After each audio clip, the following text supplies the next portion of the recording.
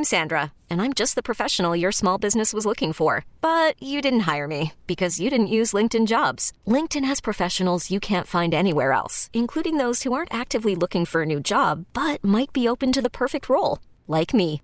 In a given month, over 70% of LinkedIn users don't visit other leading job sites. So if you're not looking on LinkedIn, you'll miss out on great candidates like Sandra. Start hiring professionals like a professional. Post your free job on linkedin.com/recommend today.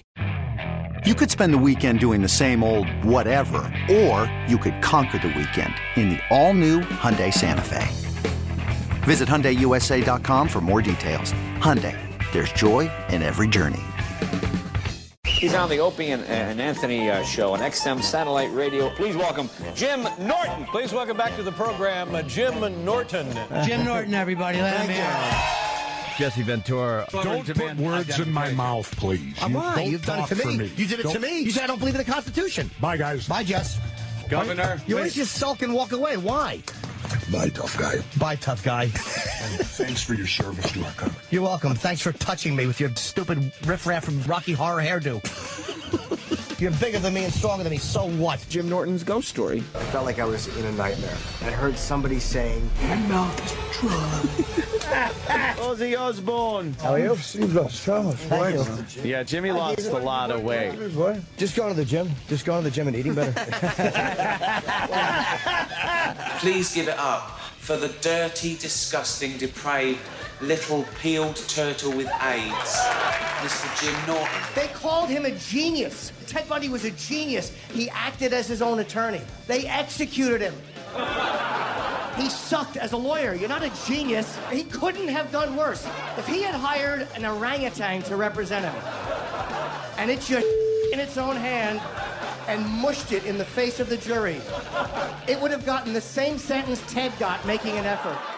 Jim and Sam, two of the biggest stars on Sirius Radio. They'll give us a great evaluation of this bar. Why didn't you eat this? It just didn't taste fresh. There she is, Nancy Grace. Thank you for having me. Hello. Welcome to Jim Norton and Sam Roberts. You don't like that, and you don't like the way I do it, then don't watch it. I like what the answer you just gave. I think our time is up. Bye-bye. Take care. You can leave if you want. Don't worry, we're not going to kill ourselves after the interview. Ladies and gentlemen, do me a favor, and please welcome Jim Norton. Robert De Niro spanked my bare ass. The Parkins and Spiegel Show. Afternoons on The Score. Welcome back. Parkins and Spiegel. David Haas sitting in for the guys today. Chicago Sports Radio, 670 The Score. It's time to go out to our guest hotline, which is sponsored by Circa Resort and Casino in Las Vegas, home of the world's largest sports book. That is where we find comedian Jim Norton. Good afternoon, Jim. How you doing? Hey, man. How are you? I got to be honest. I typically hate listening to like a promo clip of myself because I get really embarrassed and uncomfortable. That was the best one I've ever heard. Like that one I actually really enjoyed. Normally when they play promo clips, I cringe. That was so great. So thank you for putting that together.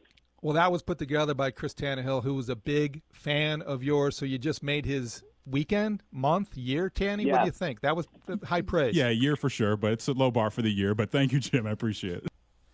So thanks for doing it, man. That was really...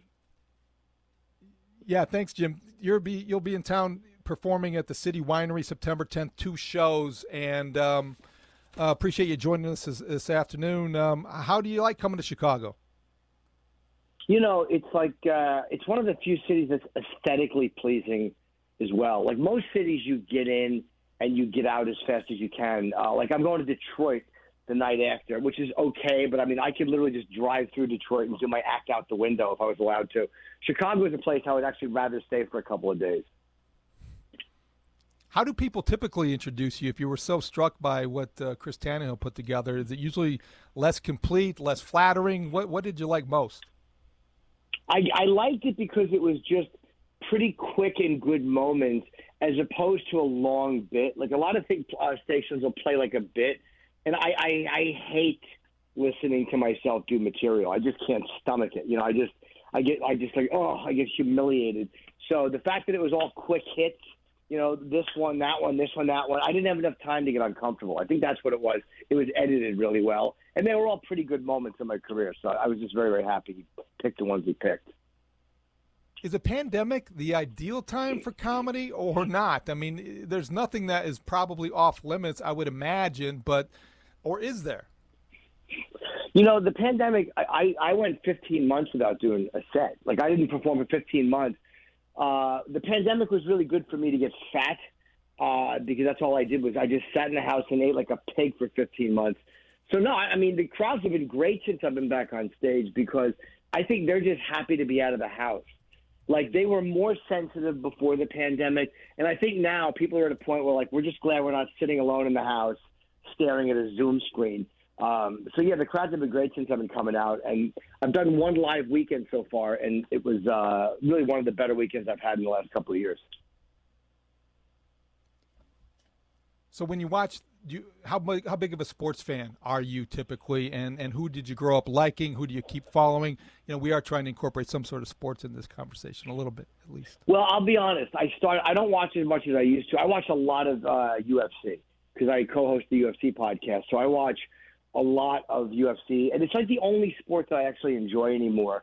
I'll watch baseball or football. If a team I like is winning, I'll watch. And it's funny how people get pissed off at me for that. They're like, "You're bandwagon." I'm like, yes, I am. I don't watch teams when they're terrible. It's too much of a waste of time, and it's too heartbreaking, and it's too frustrating. And I've just given too many angry emotions to a sports team, so I don't watch as much as I used to. Yankees, if I am, of course, watching baseball. I became a Cowboy fan as a kid because everybody hated them.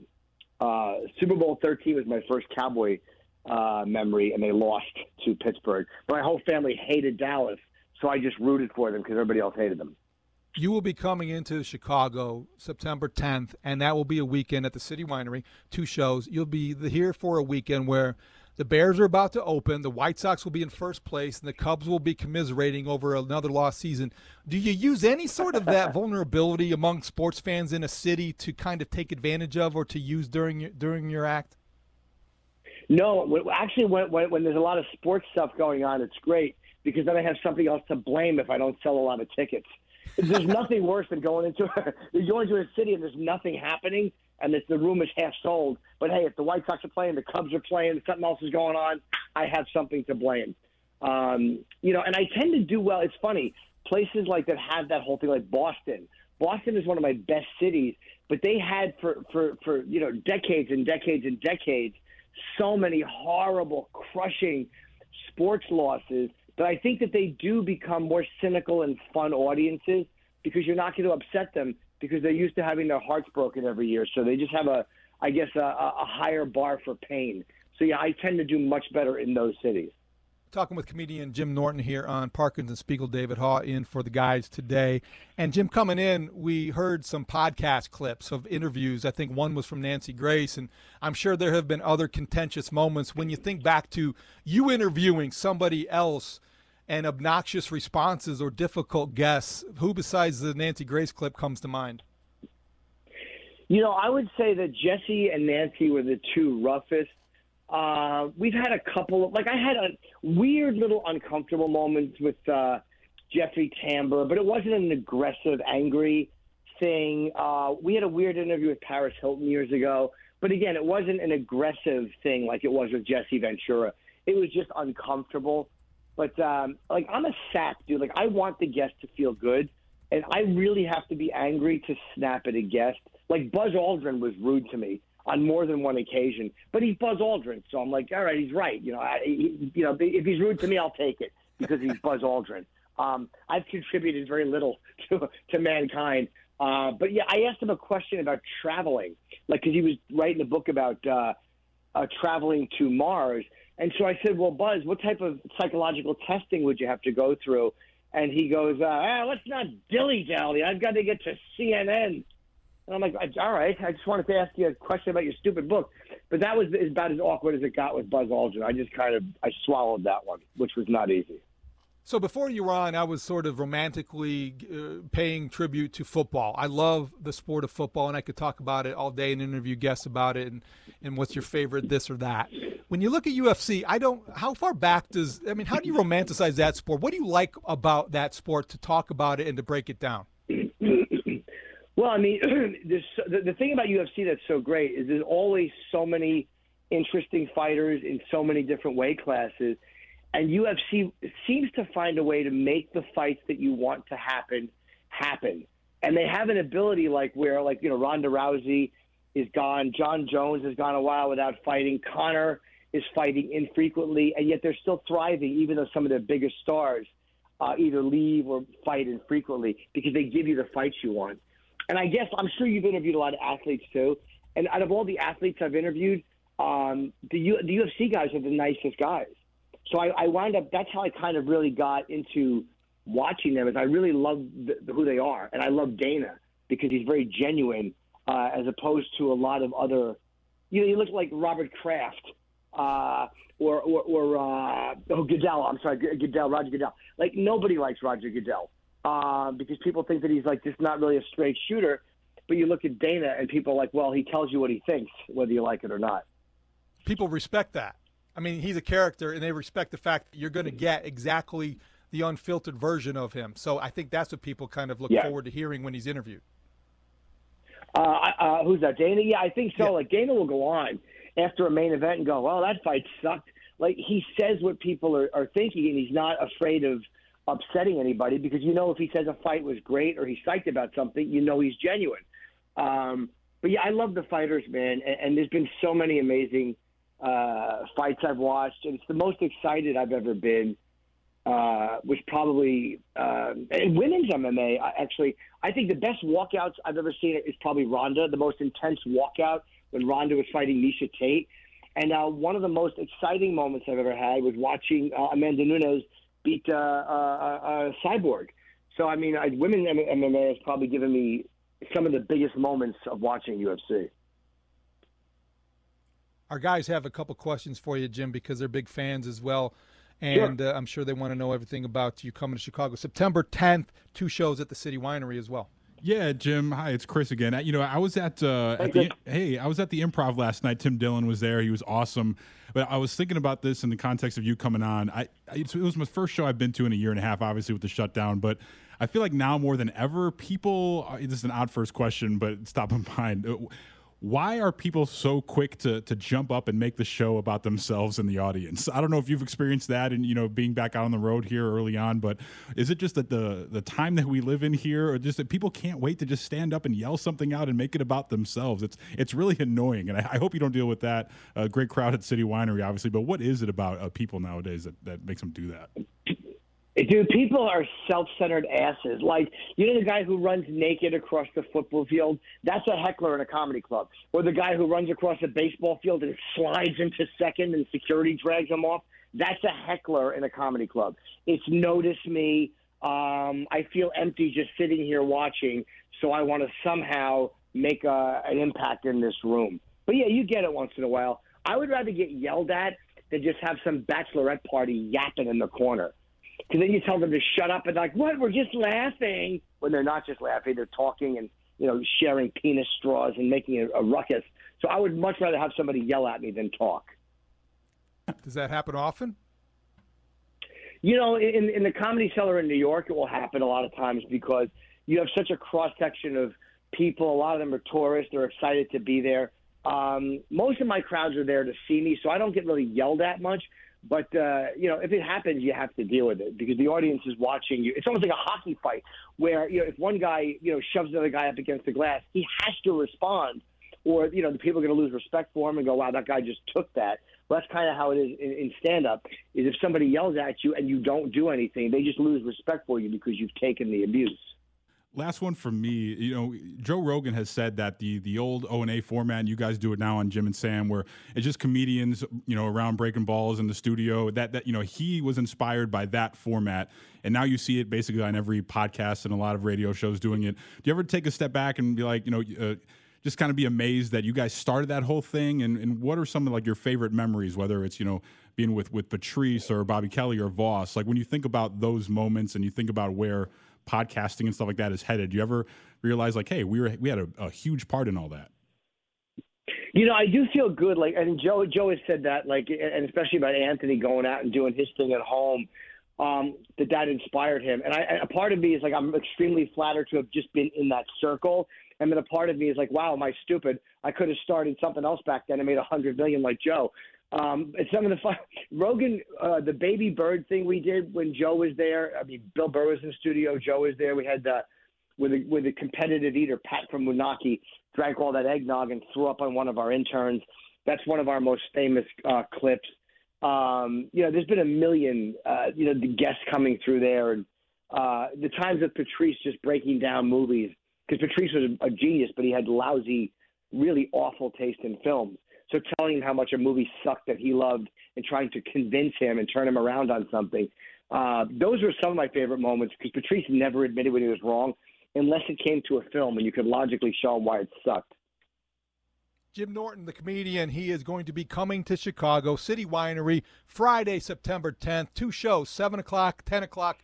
citywinery.com. Get your tickets now. He will be there, and you can stand up and heckle him if you want, but now you know how he will react to that. Jim, thanks so much for joining us. Hey, thank you guys for having me. I appreciate it, and if you can, come out to the show. Thanks a lot. Great stuff. Jim Norton, the comedian, joining us here on Parkins and Spiegel. What do you think, Tanny? That's pretty high praise. You come down from that high yet? His nice little compliment. No, that's one of the favorite ones here. We kind of make a bit out of it. What guests will say after their open that I produced for them. Bill Walton certainly up there, and but yeah, that was pretty good. Pretty good way to end the week there. Thanks for letting me jump in at the end there, because I'm a big fan. But yeah, that was pretty cool. Thanks for jumping in at the end there. I had exhausted all sort of questions for a Jim Norton. Nice guy. Pretty raw comedy, and again, City Winery, September 10th, 2 shows, 7 and 10 o'clock, citywinery.com for more details. We will wrap things up when we come back.